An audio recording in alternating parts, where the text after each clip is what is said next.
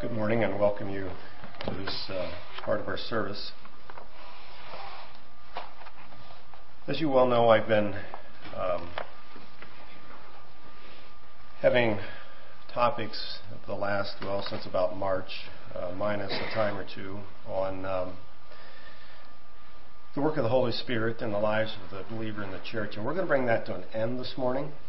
This will be the last time you hear about it from me specifically. And I would like to address a topic entitled Spirit Liberty, the liberty of the Spirit. And I'll have to admit, this topic is not one I actually look forward to giving, because I realize that this topic is unpopular, it could be offensive,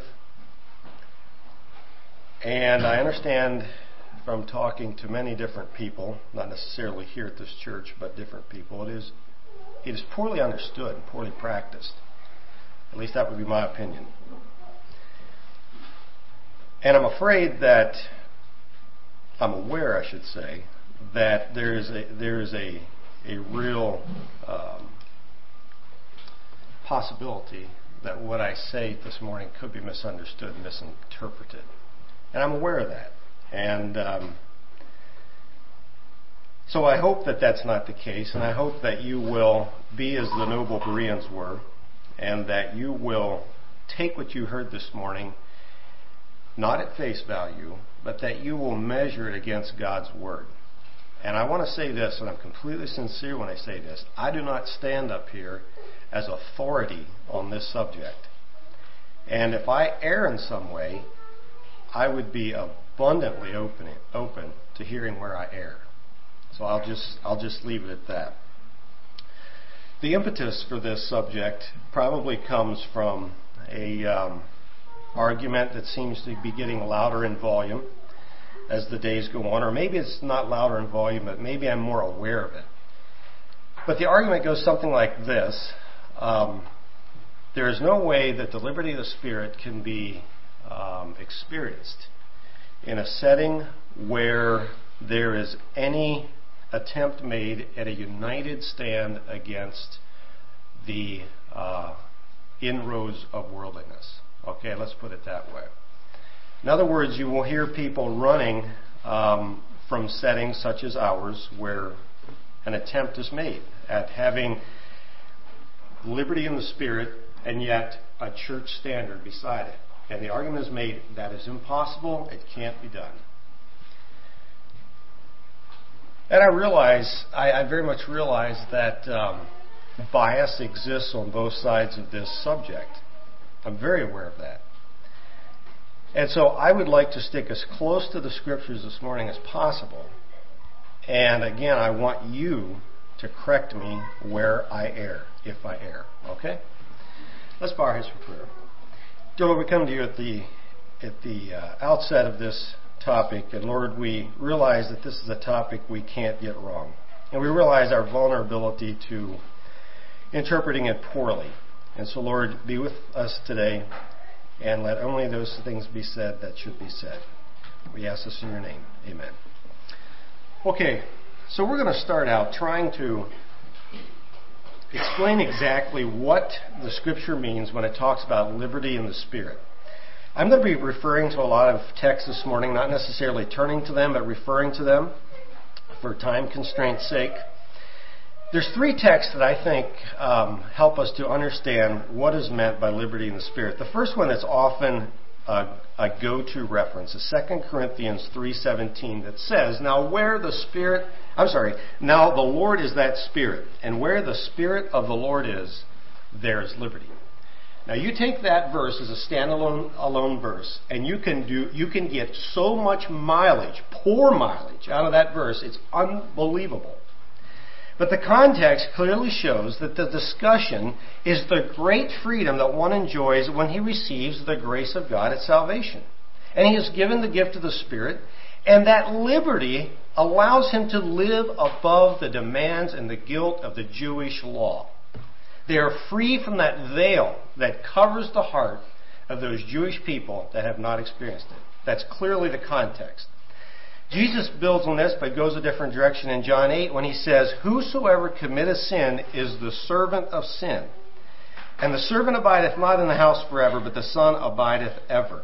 If the Son, therefore, shall make you free, you shall be free indeed." Freedom from sin, freedom from the law. That's liberty in the Spirit. In Galatians 5:1, another go-to verse, "Stand fast, therefore, in the liberty wherewith Christ has made you free, and be not tangled again with the yoke of bondage." Well, we have to define what the yoke of bondage is. If we go back into chapter 4, we find that out. Paul says to the Galatian church in Galatians 4:3, "Even so we, when we were children, were in bondage under the elements of the world." Well, what's the elements of the world? I'm going to write a word up here because we're going to be referring to it a number of times as we go through this. Now, you won't be able to pronounce the word and you won't know what it means, but I want to refer to it. So it's something like this. S-T-O-I-C-H-E-I-O-N.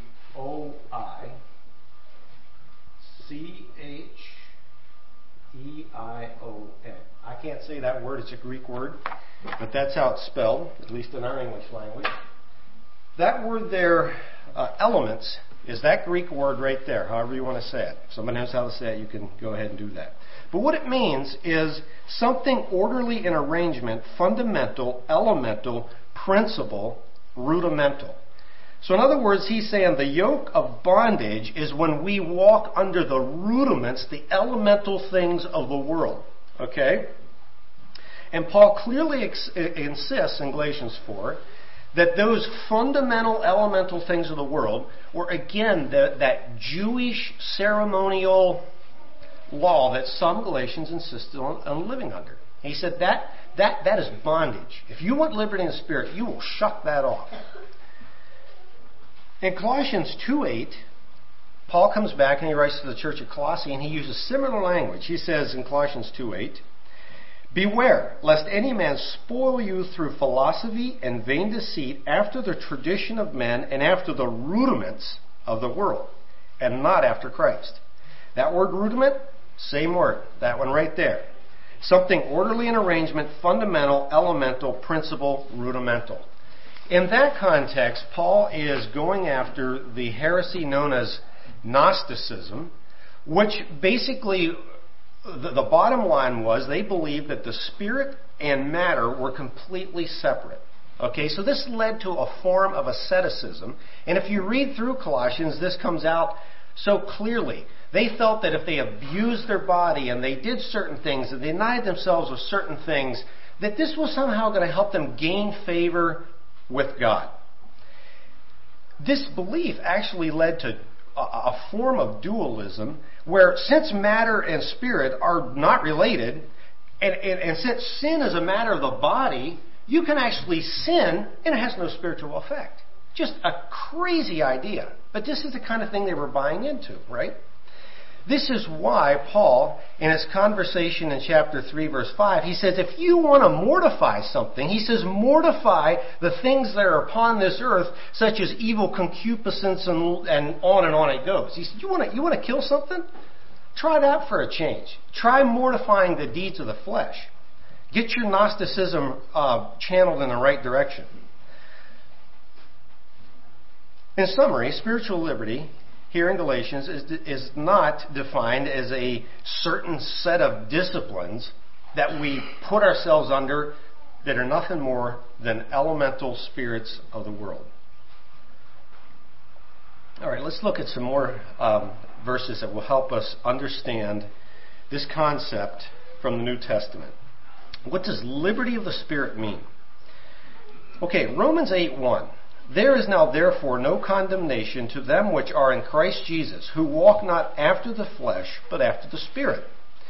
For the law of the Spirit of life in Christ Jesus has made me free from the law of sin and death. Notice the word law. The law of the Spirit. A quick reading of the verses before and after this verse shows us that life in the Spirit rids us of slavery to fleshly desires. And I just love how he uses the word law. Liberty does not mean freedom from law. It means a different law. A complete departure from the slavery to the flesh. Another reference, Galatians 5:13. We come back to the book of Galatians now. Here again, Paul is addressing liberty in the Spirit, and he says, "Brethren, ye have been called unto liberty. Only use not liberty for an occasion or a starting point or an opportunity to the flesh, but by love serve one another. By love be in bondage to, be a slave to one another." Galatians 5:25, just a few verses later, he says, "If you live in the Spirit, also walk in the Spirit." You know what that word walk is? That one right there. That word right there. If you live in the Spirit, walk in the Spirit. And that word walk is that word right there behind me. In other words, what he's saying here is, there is a certain way Spirit people actually walk. It can be defined. You can look at them and you can say, you know what? They're walking in an orderly arrangement and it has the smell of the Spirit.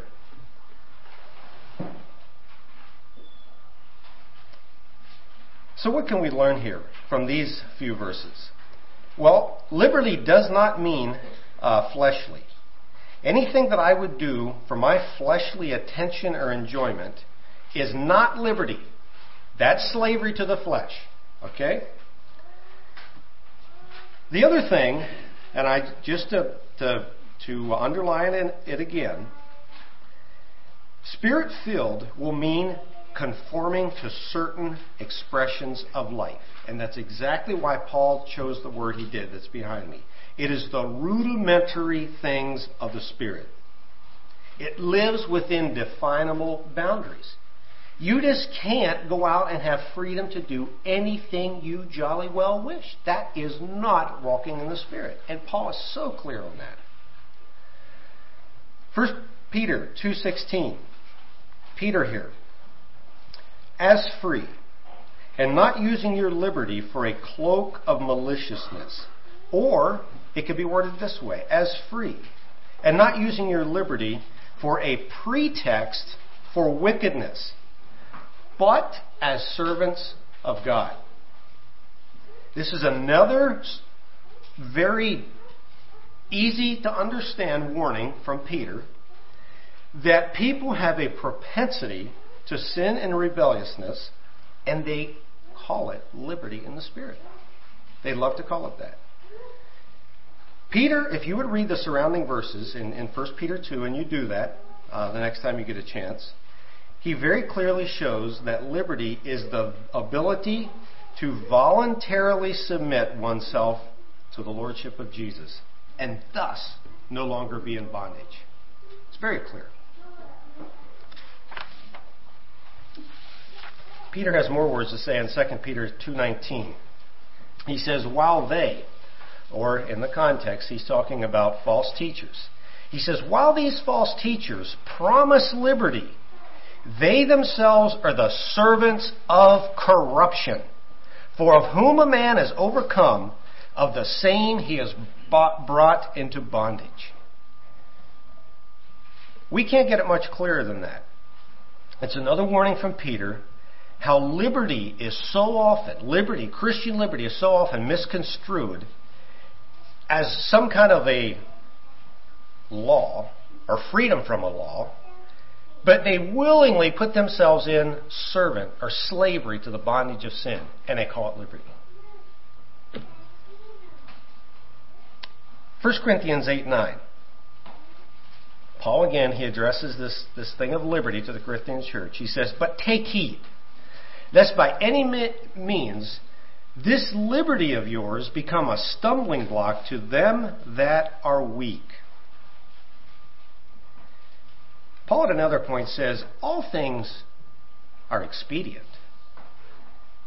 All things are lawful, but not all things are expedient. In other words, there may be some things that are okay for me to do.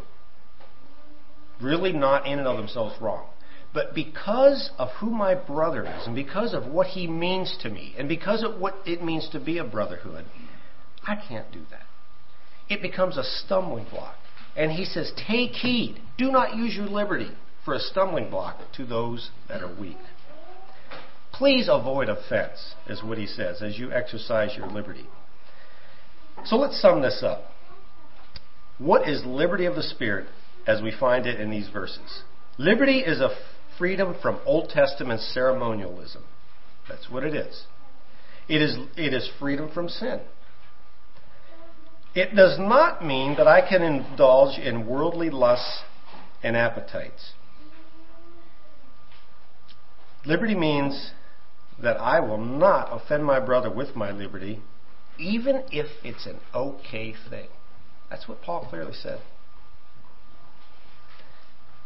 In a word, liberty of the Spirit, when defined and looked at objectively and biblically, is almost completely the opposite of what it is advocated to be today. I don't know how else to read it. Now, I tried not to proof text this definition of liberty. And if I have missed something, please tell me. But as far as I can tell, that is the way liberty is biblically defined. This leads to a pressing question. So then, can we be a part of a brotherhood that adheres to a set of somewhat specific guidelines for practical living and still be a Spirit-led people? Or will this practice inevitably lead us to dead traditionalism, which plagued the Jewish people of Jesus' day, and we are witnesses of today as well? There's an oft-quoted line, where the Bible speaks, we speak. Where the Bible is silent, we are silent. Or this one, in essentials we will have unity. In non-essentials we will have liberty. In all things we will have charity. On the face value, those quotes sound very good. But let's just think about it. The Bible was very, very wise. It was written in a way, or I should say God was very wise when He gave the Bible to us. It was written in a way that applied in year AD 100 and in the year AD 2100. It spans generations. So to be specific was impossible. What Jesus told His disciples, He said, when the Spirit of truth is come, He will guide you into all truth. He will do that. However, I do want to add that we cannot ignore the fact that through the Gospels, Jesus, over and over again, He had conversations. He warned the Pharisees of what had happened to them by taking their traditions and making them doctrine. He said, you can't do that. He said in Mark, He said, you make the work of God of none effect through your tradition, which you have delivered, and many such things do ye. All right, so there is a valid argument that can be made that we need an abundance of caution in this area. Abundance of caution. Lest we fall into the category of the Pharisees of Jesus' day. I will say that there's many examples, I'm sorry to say it, of churches that were not properly cautious in this department and thoughtful and have made shipwreck unnecessarily. And we do well to take heed to that. But let's move on. We need to do a case study here that's going to help us to understand maybe what we can and what we can't do in this department. And we're going to look at Acts 15. You can turn there. Again, we're not going to read it, but we're going to refer to it. There seem to be two overriding issues in the time of the New Testament church that plagued the church. The one was the Jewish Christians on one hand thought that if you were really going to be a Christian, you really needed to keep the Mosaic law. You really needed to be circumcised. That's what they believed. And it was a problem that's addressed over and over in the epistles. There was another problem that just perpetually plagued the church, and that was this thing of eating meat offered to idols. And you have Paul taking large chunks of Corinthians and Romans and addressing this thing about this thing of eating meat offered to idols. And the argument that he would always make is that really eating meat offered to idols is not really wrong in and of itself. But he would always say, for the sake of the weak brother, could you give that practice up? He would always make that appeal, both in Corinthians and Romans. And you can go back and read that. He would always end with that appeal. In Galatians 5:6, Paul also had some advice on circumcision. He said, for in Jesus Christ neither circumcision availeth anything or uncircumcision, but faith that works by love. Now what Paul was saying here is he said, you Jews really have no reason to pride yourselves in being circumcised. You don't have to think you have one up on your Gentile brothers because you are. And by the way, you Gentiles don't necessarily have to think that you got a leg up because you are uncircumcised. He said, to Jesus, it's neither here nor there. He said, it doesn't avail you one way or the other. So you don't have to really get too lifted up in pride about either way on this thing. And there's possibly some other places where Paul addresses circumcision. I just lifted that particular one out. But you get the sense. This was a problem. These two things were overriding problems, right? So in Acts 15, the thing finally comes to a head. So we have these Jews coming down to Antioch. And Antioch was a new church getting established, and they said to these Antioch Christians, they said, really, if you really want to be Christians, you need to be circumcised. Well, Paul and Barnabas, who were missionaries and pillars of the church of God, in verse 2 it says, there was no small dissension and disputation with them, with these particular people. And he said they determined that Paul and Barnabas and certain other of them should go to Jerusalem with the apostles, unto the apostles and elders, about this question. So apparently they couldn't get it settled there in Antioch, even though Paul and Barnabas obviously go toe-to-toe with these people. And so they said, all right, fine, we can agree on this. You guys go down there to Jerusalem and you meet with James and Peter and that established church there at Jerusalem. And you guys figure this thing out. So that's what they did. They went down there, and verse 6, the apostles, elders came together to consider the matter. Verse 7, we have Peter standing up and giving his thing.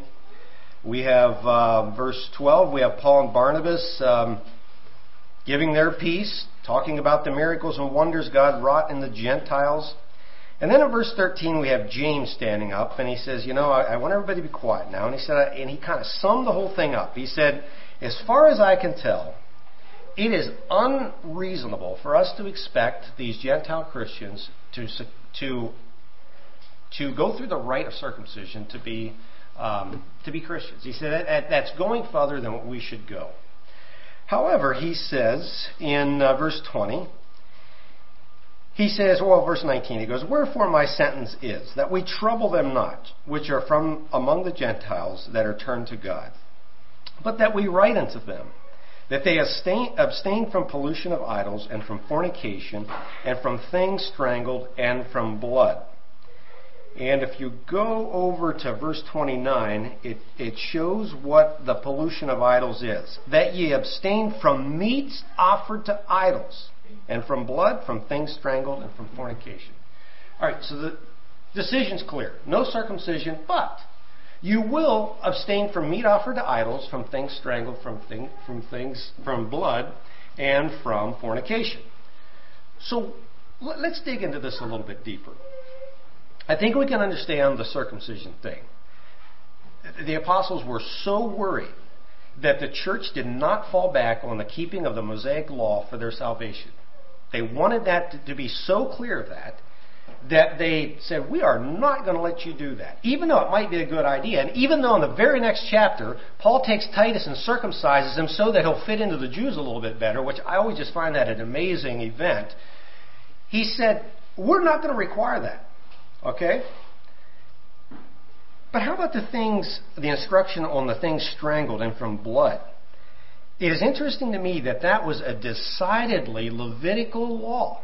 Okay? If you go back to Leviticus 17:13, It says, "And whatsoever man there be of the children of Israel and of strangers that sojourn among you, which hunteth and catcheth any beast or fowl that may be eaten, he shall even pour out the blood thereof and cover it with dust. For the life is in the blood. The blood is for the life thereof. Therefore I say unto the children of Israel, ye shall eat no blood of no manner of flesh, for the life of all flesh is in the blood thereof. Whosoever eateth it shall be cut off." Very, very, it's right in Leviticus. It's right there. However, the apostles did not feel like they were overstepping to demand this of the Gentiles. I find that so fascinating. On the other hand, it was a very common practice for Gentiles to drink blood. They liked their blood. And they would drink it at ceremonies, compacts, treaties. And the feeling I get, hey, I'm thirsty for blood right now. Let's have a little blood.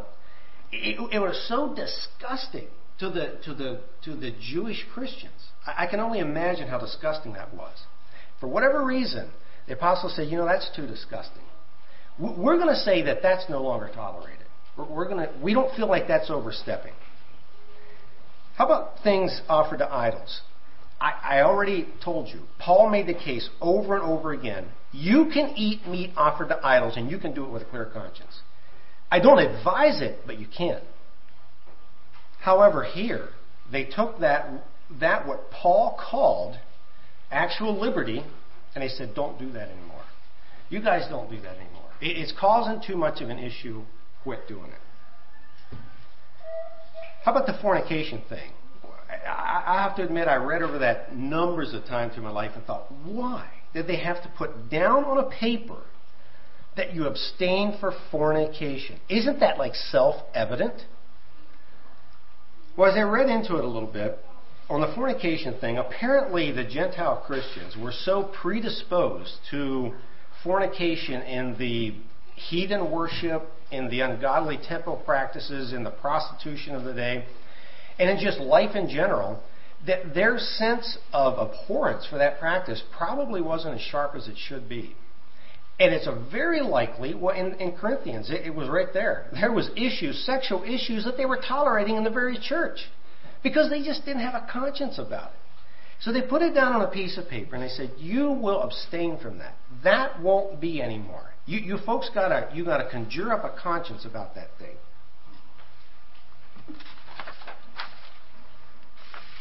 It is instructive to me that in this chapter you have such a wide variety of people at this conference.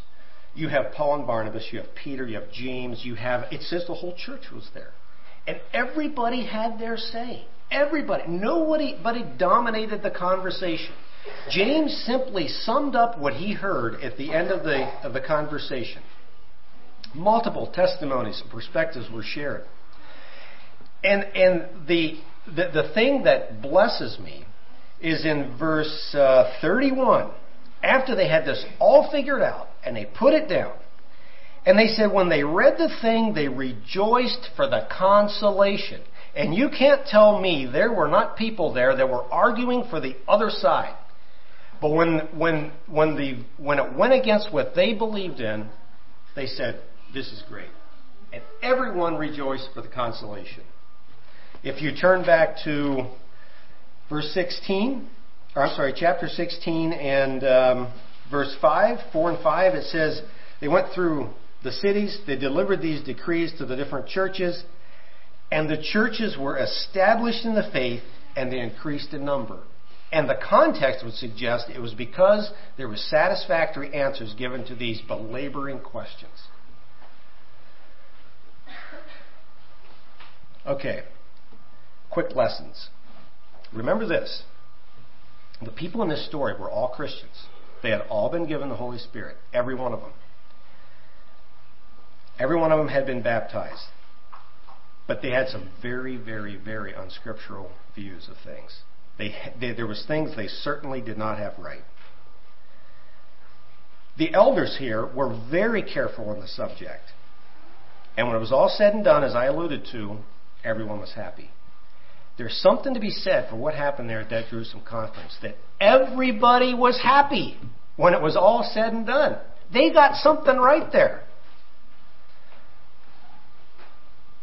They also realized, and this is very important, go to verse 28 in chapter 15. For it seemed good to the Holy Ghost and to us. The Holy Spirit was present and they knew it.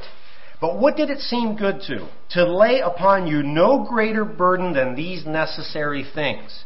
There's several lessons here. They realized that they could take this thing and run with it and go places they shouldn't, and they could lay actually unnecessary requirements on these believers. And they said, we're not going to go there. But they also, just by default, were implying that there are some necessary things. And those things we want you to observe.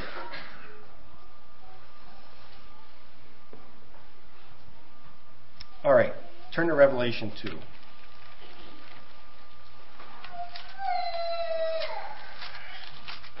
Revelation 2 and 3 are the letters to the churches that we often refer to.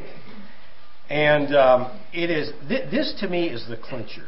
If you read Revelation 2:14, and this is to the church at Pergamos, Jesus says, I have a few things against you, because you have there some that hold to the doctrine of Balaam, who taught Balak to cast a stumbling block before the children of Israel, to eat things sacrificed unto idols, and to commit fornication. Now, go down to verse 20. This is to the church at Thyatira. Notwithstanding, I have a few things against thee, because thou sufferest that woman Jezebel, which calleth herself a prophetess, to teach and to seduce my servants to commit fornication and to eat things offered to idols. Friends, that speaks volumes to me. Did Jesus ever teach anything about meat offered to idols when he traversed this earth? Zero. Nothing. Never hit the radar. Jesus never addressed that.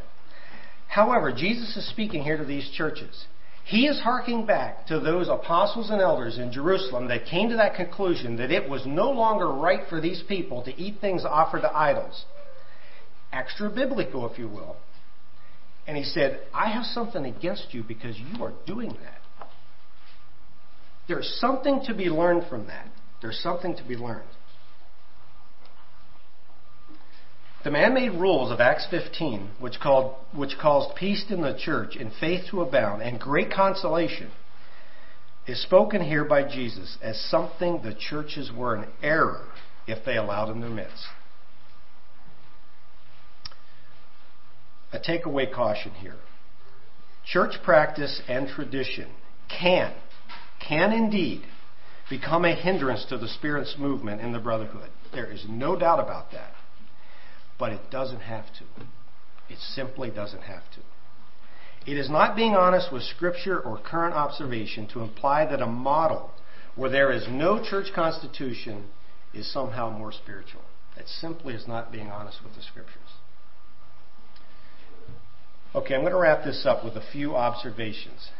And perspective is everything. And we can fall off, and people do this all day long. They fall off on ditches and arguments that fit their bias. And I am so aware that as much as I want to say I'm not, I'm a human being and I'm probably biased. I just have to admit that. And so I'm going to try to, as in unbiased a way as I can, acknowledging that I'm biased, to address a few issues that just come up inevitably over this matter. All right, observation number one. Pulling on Acts 15 here yet a bit. I think it is okay to conclude that we as individuals left to ourselves will generally succumb to an unbalanced view on things due to our own unique circumstances and life experiences. And we need Spirit-filled brothers to balance our views. Is that too strong of a statement? I'm certainly unbalanced. I'll admit that. I really need people to balance me out because I am an unbalanced man. The Jews were obviously unbalanced in their view of circumcision. The Gentiles were unbalanced in their views of what they could do and not cause offense. They were unbalanced people. However, every one of those people had received the Holy Spirit. They had.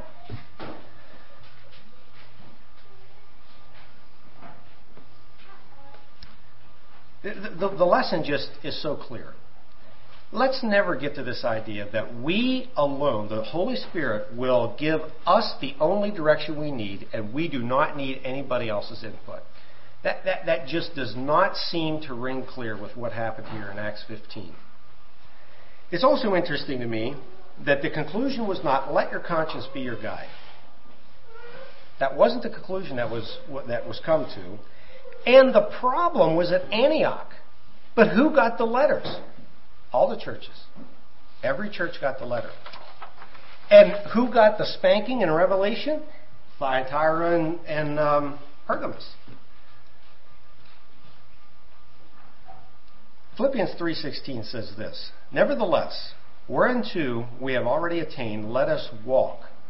Let's pause a moment.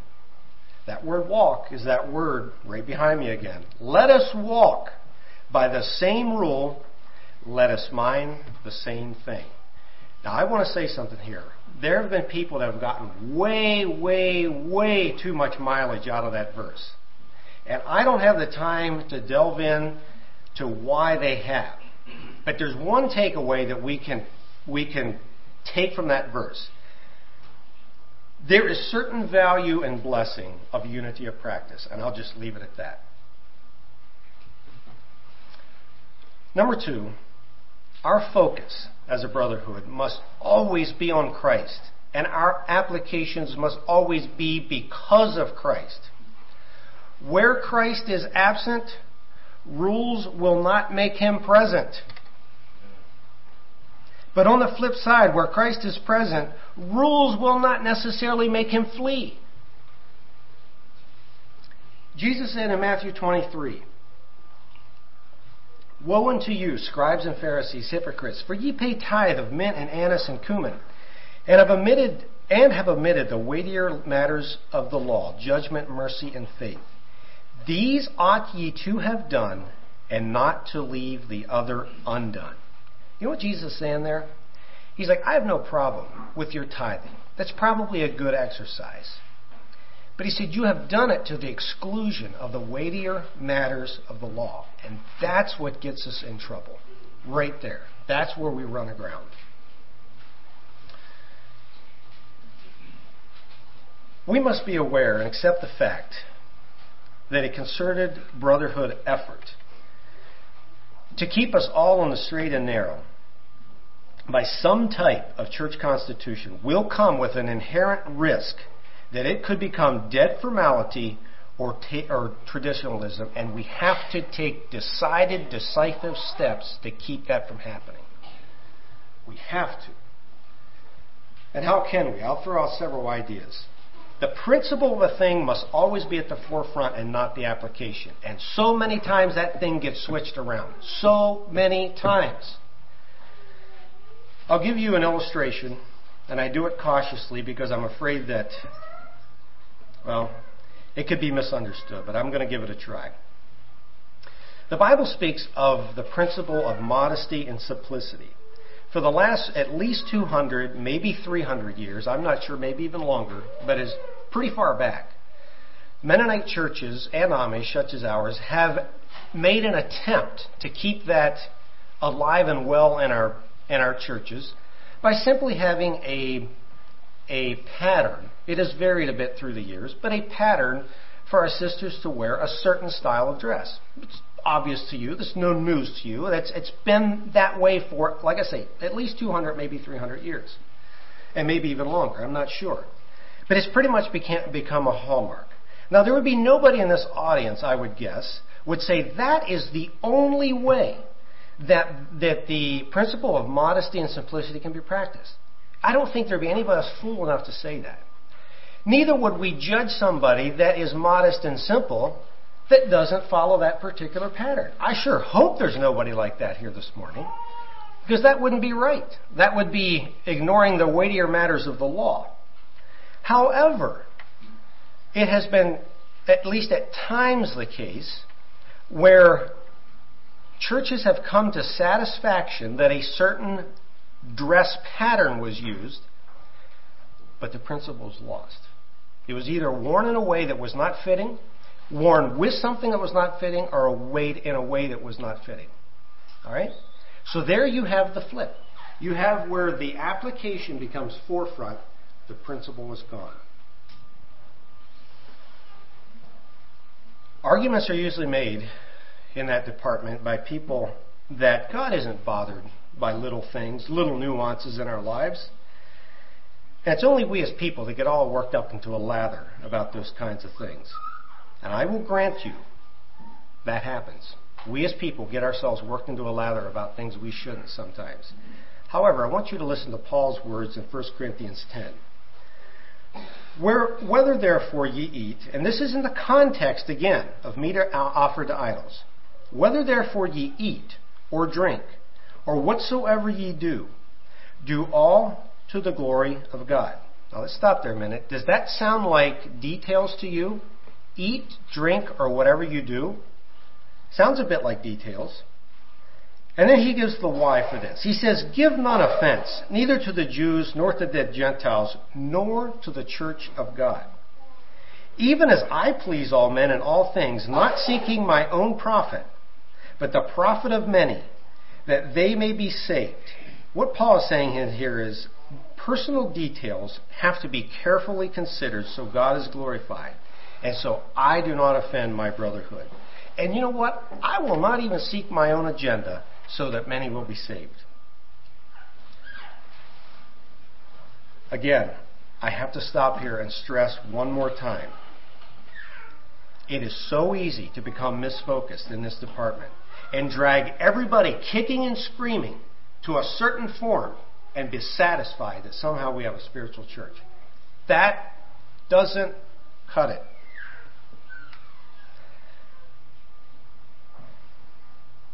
The application becomes the focus instead of the heart, which is still marred with carnality. And when this happens, the weightier matters of the law are largely ignored, but the application is not the blame. It's not the application's blame. It's we as people with carnality deep in our hearts. The result of this model, too many times, breeds distaste and despite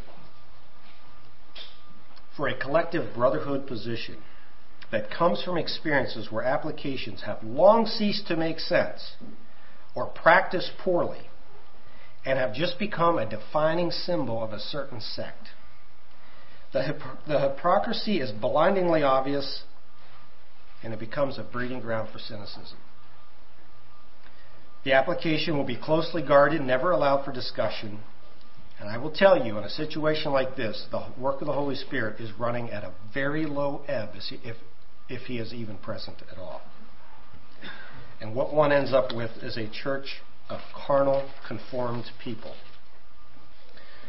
The opposite, though, is also true.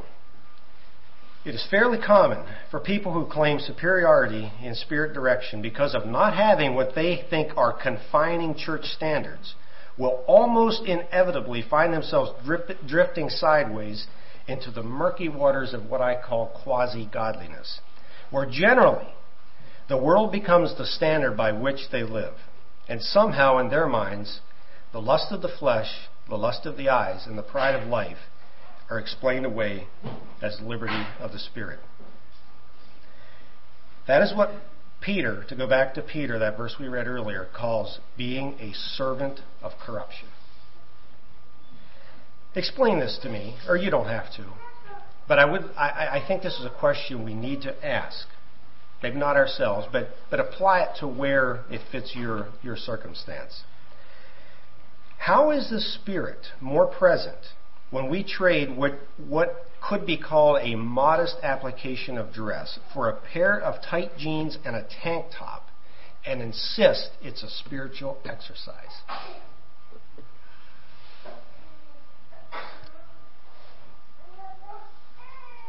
The chafing about applications is usually a result of a sinful heart and not the application, because you will find many people that will ditch the application, will ditch the principle not too many miles down the road. almost invariably these same people will eventually willingly compromise on the very essentials of God's Word, if you will. John said in his epistle, he said, try the spirits, because many false prophets are going out into the world.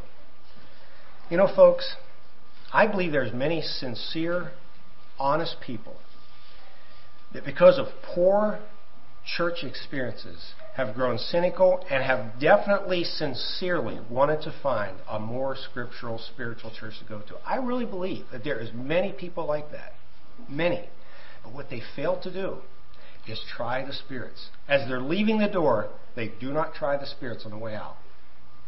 And they succumb to what John calls false prophets and seducing spirits. I believe there are people that are 100% sincere and believe 100% they're going down the right avenue, and the seducing spirit has them by the neck. I have to wrap this up. As I have reflected and read church history of the last 75 years, and have observed in my short lifetime what I have observed, and you and yours, it seems part of the problem in many situations is a lack of people having what I call a personal constitution, where individuals will take the initiative by themselves to measure their lives by God's holy standard and be honest with their own tendencies to worldliness and excuse their worldliness as liberty in the Spirit. I also know from experience and observation that many times in this situation, church leaders will make a valiant attempt to curb what is rapidly becoming all-out defiance to clear biblical teaching by making rule after rule after rule after rule, to rope in what is becoming fast a runaway train of carnality under the guise of spiritual freedom. And I'm here to tell you that imposing standards, if you will, on carnal people in an effort to stimulate godliness is a noble effort, but it will never bring the desired fruit. Ever. Never. It never has. It never will. So what's the recourse? The only recourse that you and I have is found in the book of James. James says we need to take time to expose ourselves to what he calls the law of liberty. He said you need to look into the law of liberty, and we know what he's talking about. He's talking about this book right here.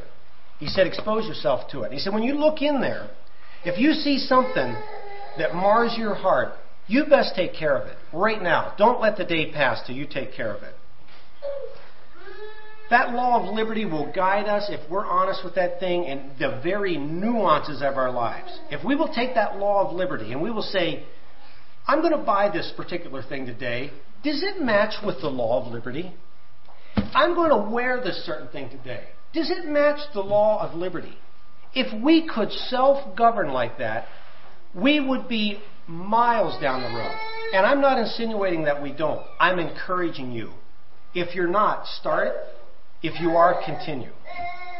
This will get you places that we can't possibly get otherwise. Remember this. We were talking about the Holy Spirit. The Holy Spirit will only reside in a holy temple. And you are the temple of the Holy Spirit. Remember that.